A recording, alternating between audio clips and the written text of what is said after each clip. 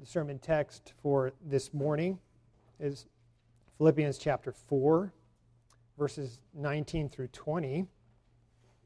Philippians chapter 4, verses 19 through 20. As this morning we complete our series through Philippians. Next Sunday is Palm Sunday, and so we will focus on Jesus' triumphal entry into Jerusalem. And then the following Sunday, April 21st, is Resurrection Sunday, and so we will focus on Jesus' resurrection. And then our next sermon series through Joshua will begin in May, and I'm looking forward to that series because we will learn about how Joshua led Israel to inherit the earthly kingdom of Canaan and how all that pointed forward to Jesus, who leads us into the new heavens and the new earth. But this morning, we are in Philippians chapter 4, verses 19 through 20. And there we read, "And my God will supply every need of yours according to his riches in glory in Christ Jesus. To our God and Father be glory forever and ever. Amen."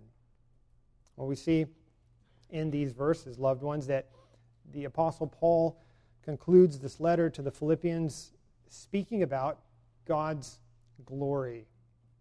And actually, this is not unique among the letters in the New Testament. Here are just some examples of other letters in the New Testament that conclude with an emphasis on God's glory. Paul, for example, concludes his letter to the Romans this way. Romans 16, verse 27. "To the only wise God be glory forevermore, through Jesus Christ. Amen." Paul also concludes his second letter to Timothy speaking about God's glory. 2 Timothy chapter 4, verse 18, we read, "The Lord will rescue me from every evil deed and bring me safely into his heavenly kingdom. To him be the glory forever and ever. Amen." And Paul is not the only author in the New Testament who concludes his letters this way. The writer of Hebrews, if you recall, we're not sure of his identity, but the writer of Hebrews writes in Hebrews chapter 13, verses 20 through 21, "And now may the God of peace, who brought again from the dead our Lord Jesus, the great shepherd of the sheep, by the blood of the eternal covenant, equip you with everything good that you may do his will, working in us that which is pleasing in his sight, through Jesus Christ." And here it is, "To whom be glory forever and ever. Amen." Even the Apostle Peter concludes his first letter with these words. He writes, "After you have suffered a little while, the God of grace, who has called you to his eternal glory in Christ, will himself restore, confirm, strengthen, and establish you. To him be the dominion forever and ever. Amen." And lastly, the example from Jude's short letter.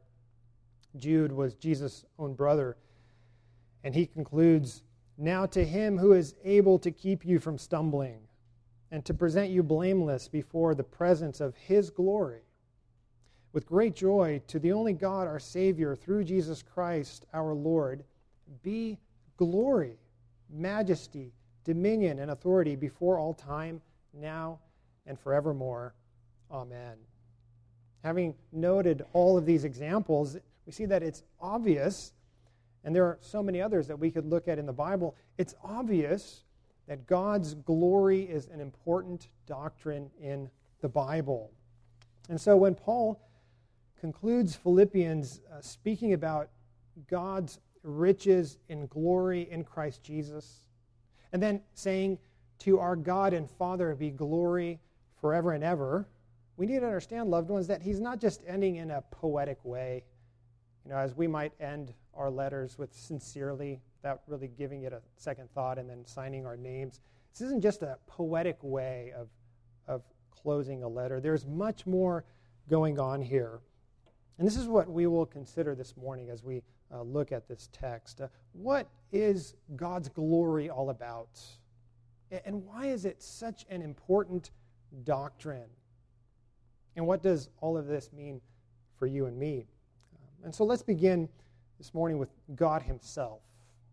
Because we learn in the Bible that God is glorious. God is glorious. You know, when the Bible speaks of God's glory, it's referring to what is in his essential being or nature. We need to understand, loved ones, that God's glory is not just one of his attributes, but it's God himself. God's glory is the weight of his very being. The glory of God, we might say, is the godness of God. It's what sets him apart from all of his creation. He alone is God, we read in the Bible, and there is no other. You know, we usually talk about us giving glory to God, but, you know, before we do that, loved ones, we need to understand that God is glorious, that he is God and there is no other. And so if he had never created us, never created you and me to glorify him, he would still be perfectly glorious because he is God. See, we don't add to his godness when we give him glory, because our triune God is infinitely worthy in and of himself.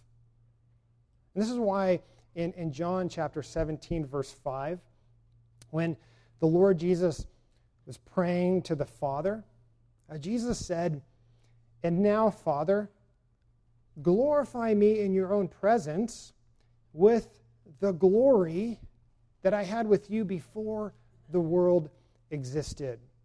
See, loved ones, Jesus says that before God brought our universe into existence, there was a sharing of glory eternally between the Father, the Son, and the Holy Spirit, in the infinite worth of his divinity, of his godness. And this is why God, we read in the Bible, will not share his glory with another.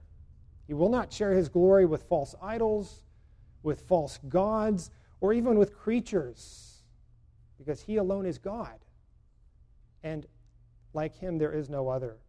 God says this very clearly in Isaiah chapter 48, verse 11. "My glory I will not give to another." Jonathan Edwards, he described God, in speaking about God's glory, he described God as the being of beings, infinitely the greatest and best of all beings.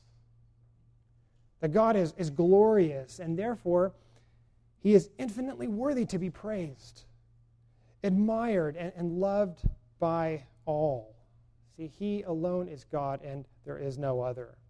So as we continue consider the fact that God is glorious, it's a marvelous thing for then us to consider the fact that God reveals his glory. That God reveals his glory. This is the second point in the sermon outline. How then does God reveal his glory? Remember, loved ones, remember that God is a spirit. That's what we learn from the Bible. And as the Children's Catechism explains, God is a spirit, and he does not have a body like men. Children, you know that answer very well, I'm sure. He does not have a body like you and me. See, God is not made of matter. He's not made of energy or anything that is created. Again, he is God. He is an uncreated spiritual being. And because God is a spirit, and he doesn't have a body like you and me, unless God reveals himself, you and I can never see him or understand any aspects of his being. And yet, the Bible says that our God has chosen to reveal himself. Our God has chosen to make himself known to you and to me. And he does this one way. He makes himself known to us in creation, in all that exists, in everything seen and unseen. Remember that God is God, There's no deficiency in him. He doesn't lack anything. And so consider the fact that the very reason that God created the world and that all that exists, he created it all for a purpose, loved ones. He created it to reveal himself and to delight in that revelation of himself. You know, we might say that creation is the stage on which God reveals his glory. It's the stage on which God reveals his glory. Think about this, that in creation, on this stage, we see God's wisdom, for example. We see God's wisdom in how he established the laws that govern our universe. Right? We see his creation, and we can see orderliness, and that reveals God's infinite wisdom. As we consider this stage of creation, we also see God's power. God's power in how he spoke matter and energy into existence out of nothing, ex nihilo. And, as we think about his power to create out of nothing, it was only in the last century that scientists were able to calculate and to exploit the power of atoms to show how just a small amount of radioactive material could hold so much power and energy and create such huge explosions. And yet, loved ones, we learn from the Bible that God brought this stuff into existence and that he sustains it by the word of his power. In creation, we see his wisdom. We see his power. In creation, on this stage, we also see his providence. His providence as he governs all things moment by moment. See, there is no other purpose, loved ones, for the existence of our universe. Everything in existence serves to reveal God's glory, to reveal his invisible godness, we might say. Creation is the stage on which he reveals his glory. And this is what the Apostle Paul so clearly explains in Romans chapter 11, verse 36. In Romans chapter 11, verse 36, the Apostle Paul proclaims in his doxology, this song of praise, a song of glory. He says, "For from him and through him and to him are all things. To him be glory forever. Amen." So we look at this verse, we see that Paul affirms the centrality of God in all of his creation. If we look closely at Romans 11, verse 36, we see that Paul says that God is the source of all things. Notice he says, "For from him." And not only is God the source of all things, but God is the sustainer of all things. For from him and through him. And then God's glory, we see, is the purpose of all things. And to him are all things.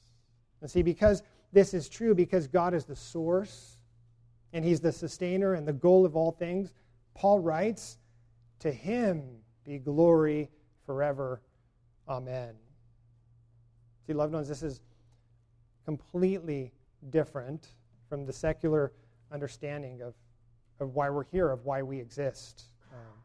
For those who do not believe in God and who don't confess the name of Jesus, their explanation for the universe is either attributed to false gods, to a false religion, or their explanation for the universe is materialistic, right? The universe, they would say, exists by chance, that we are only molecules in motion. There's no meaning to our existence. There's no grand purpose, that we are here, they would say, right now at this moment because of the series of events that started 13.8 billion years ago, and there's no ultimate purpose behind our existence.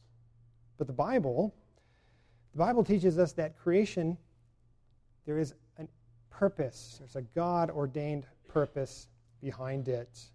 The Bible teaches us that creation is like a book that teaches us about God. Like when we read a biography about somebody, you get to know that person as you're reading that book. In the same way, loved ones, all of creation is like a book. And when we read it, when we're studying it, when we're observing God's creation, we learn about God. John Calvin described creation even as a classroom in which we learn about God and his being.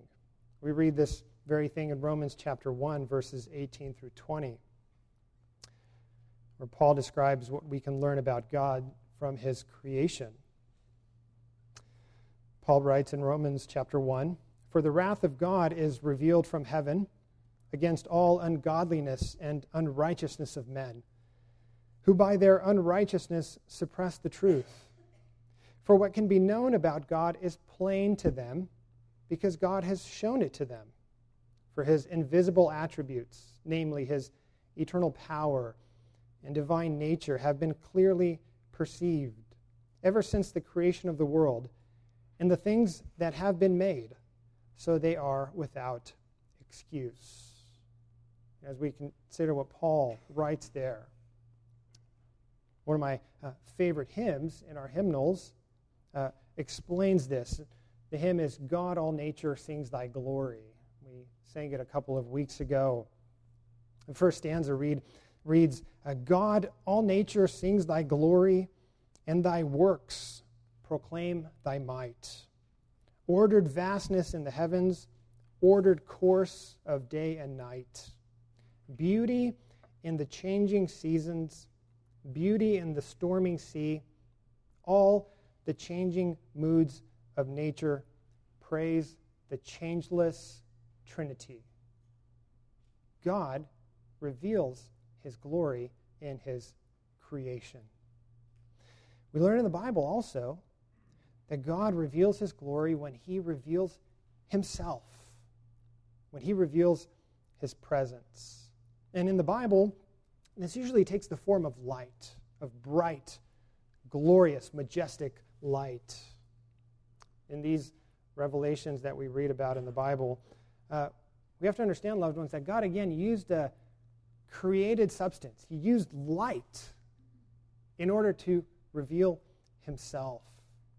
We read about these instances, these revelations throughout the Bible. We read, for example, about the bright glory cloud that led Israel through the wilderness, and how that cloud descended and filled the tabernacle. The tabernacle was God's dwelling place on earth in the midst of his people. We read about this filling of the tabernacle in Exodus chapter 40, verses 34 through 35. Listen to how God's glory, his display of his glory is described. "Then the cloud covered the tent of meeting, and the glory of the Lord filled the tabernacle.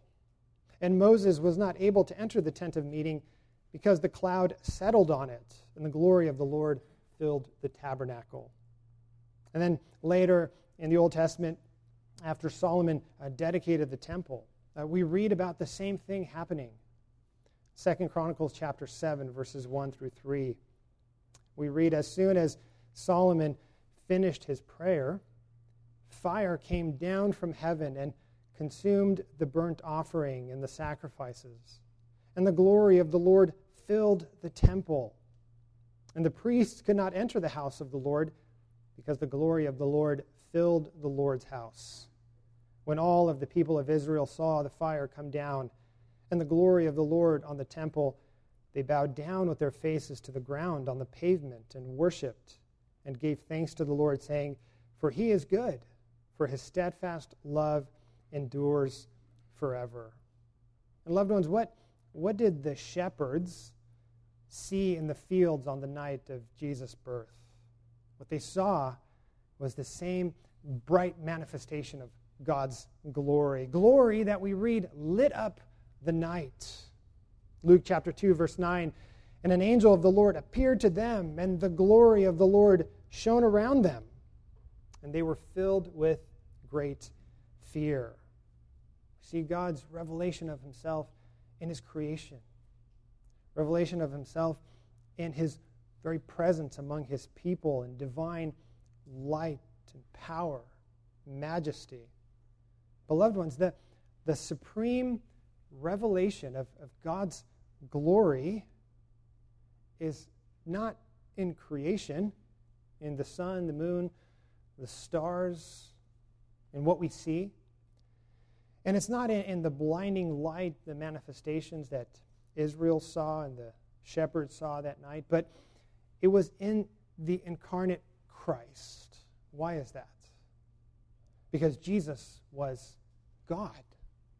This is why the Apostle Paul says in our sermon text from Philippians chapter 4, as he brings the conclusion of his epistle, as he writes it, and he says, "And my God will supply every need of yours according to his riches in glory in Christ Jesus."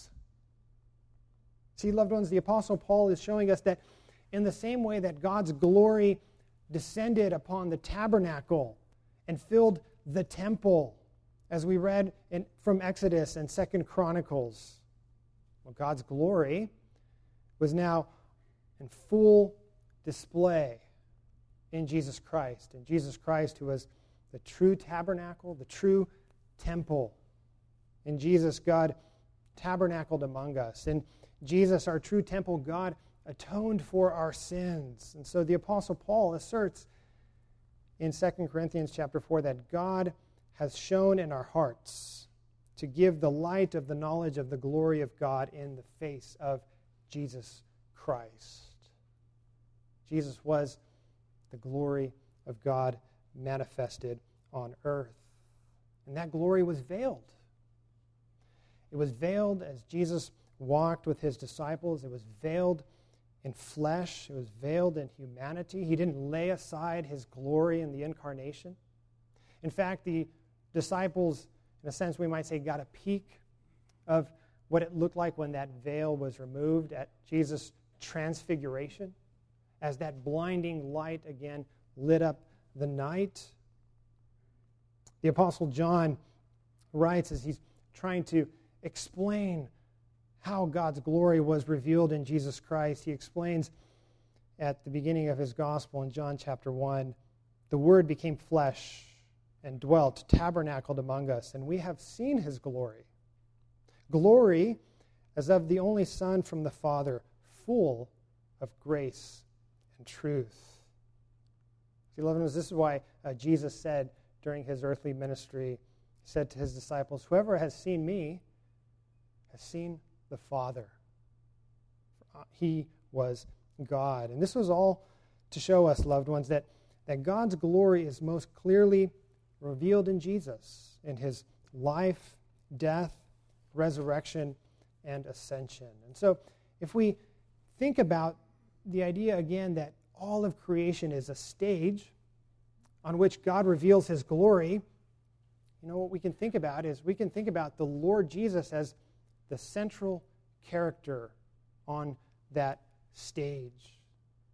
And all of the lights on that stage are focused upon him, upon his incarnation and his obedient life, his atoning death and his resurrection and his ascension as he came to redeem his people from slavery to sin and to bring us into his kingdom. Because all of history, loved ones, all of history was directed toward that moment when we read in the Bible, in the fullness of time, God sent forth his Son, who was born of a woman, born under the law, to redeem his people from the curse of sin. You may recall that the Apostle Paul described this in Philippians chapter 2, verses 5 through 11. The focus on Jesus Christ and his accomplished work as that point in history that all of creation was driving toward. Philippians chapter 2, verses 5 to 11, the Apostle Paul writes about Jesus' humiliation and his subsequent exaltation. He writes, "Have this mind among yourselves, which is yours in Christ Jesus, who, though he was in the form of God, did not count equality with God a thing to be grasped, but emptied himself by taking the form of a servant, being born in the likeness of men. And being found in human form, he humbled himself by becoming obedient to the point of death, even death on a cross. Therefore, God has highly exalted him and bestowed on him the name that is above every name, so that at the name of Jesus every knee should bow in heaven and on earth and under the earth, and every tongue confess that Jesus Christ is Lord, to the glory of God the Father. Paul there emphasizing that Jesus was the supreme revelation of God's glory, and he will be glorified for eternity. But how, loved ones, how do we glorify a God who is perfectly glorious? How do we as his people glorify him? We ask this question now after we understand the fact that he is perfectly glorious in and of himself. And after we understand how he reveals his glory, we can now talk about how we might glorify him and how we are called to do so. G.I. Williamson, he explains God's glory in this way. God has been glorious from all eternity, and nothing created by God can ever make him more glorious than he already is. Williamson explaining there that when we give God glory, we don't add to his glory, we don't make him more glorious. What then, loved ones, does it mean to glorify God? Well, it means to reflect God's glory. It means to reflect God's glory. You and I, we are like mirrors. We rarely look into a mirror and comment on the mirror. Right? We often forget that the mirror is even there because we're so focused on what's being reflected in that mirror. We're focused upon ourselves. And that's where our attention is when we are looking into that mirror. And this applies to how we glorify God, loved ones. We reflect him and his glory, focusing on him and not ourselves. This ultimately involves keeping God at the center, and especially what he has accomplished for us in Jesus Christ. The Westminster Shorter Catechism, question and answer 1, asks that very well-known question: what is the chief end of man? And the answer is, man's chief end is to glorify God and to enjoy him forever. See, loved ones, this is the chief end. This is the purpose of our existence. As we've noted throughout the Scriptures, it's to glorify God by reflecting his glory, by simply being instruments that exalt him, that draw attention to him, that show him as the center of our lives and of all things. Some might say in response to that kind of sounds boring. What about me? Why don't I get some glory? Why don't I get some attention? Loved ones, that's not the response of true faith. See, true faith is God-centered through and through. True faith acknowledges that God alone is glorious and that he has revealed his glory in Jesus Christ. True faith says, as John did, he must increase, I must decrease. And to learn how to do this, how to glorify God by reflecting his glory, we need to go to the Bible, because the Bible is the only source that accurately tells us how to glorify God. The Catechism explains this in question and answer 2. What rule has God given to direct us how we may glorify and enjoy him? And the answer, the Word of God, which is contained in the Scriptures of the Old and New Testaments, is the only rule to direct us how we may glorify and enjoy him. This is a really important point. We cannot glorify God according to our own ideas, according to our own preferences. We need to learn how he wants to be glorified. And the only place we can learn about how to do that is in the Bible. It is the only rule that infallibly explains who God is and how we can please him. So what we learn in the Bible, loved ones, is how to order our lives in a way that draws attention to Him and reflects His glory. There's three areas I want us to note this morning. In the Bible, we learn how to glorify God in our worship. This is the first area of our lives. We learn how to glorify God in our worship. Our worship here at Grace is structured according to what God teaches us in Scripture. And what do we do here in worship? We read the Bible, we preach the Bible, we sing the Bible, we administer the sacraments according to what God teaches us in the Bible. See, God, we know, has very clearly revealed how He wants us to approach Him in worship and how He will receive the greatest glory. And so He does not want to be worshipped according to what we imagine He might like.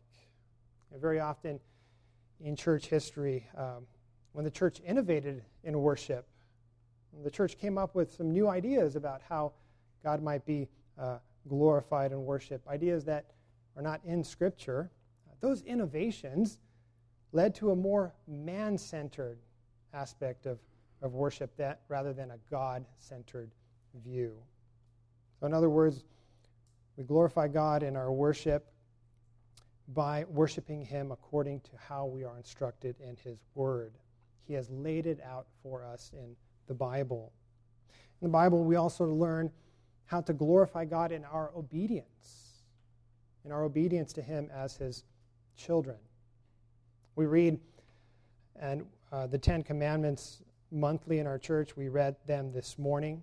We know that the Ten Commandments summarize God's moral law.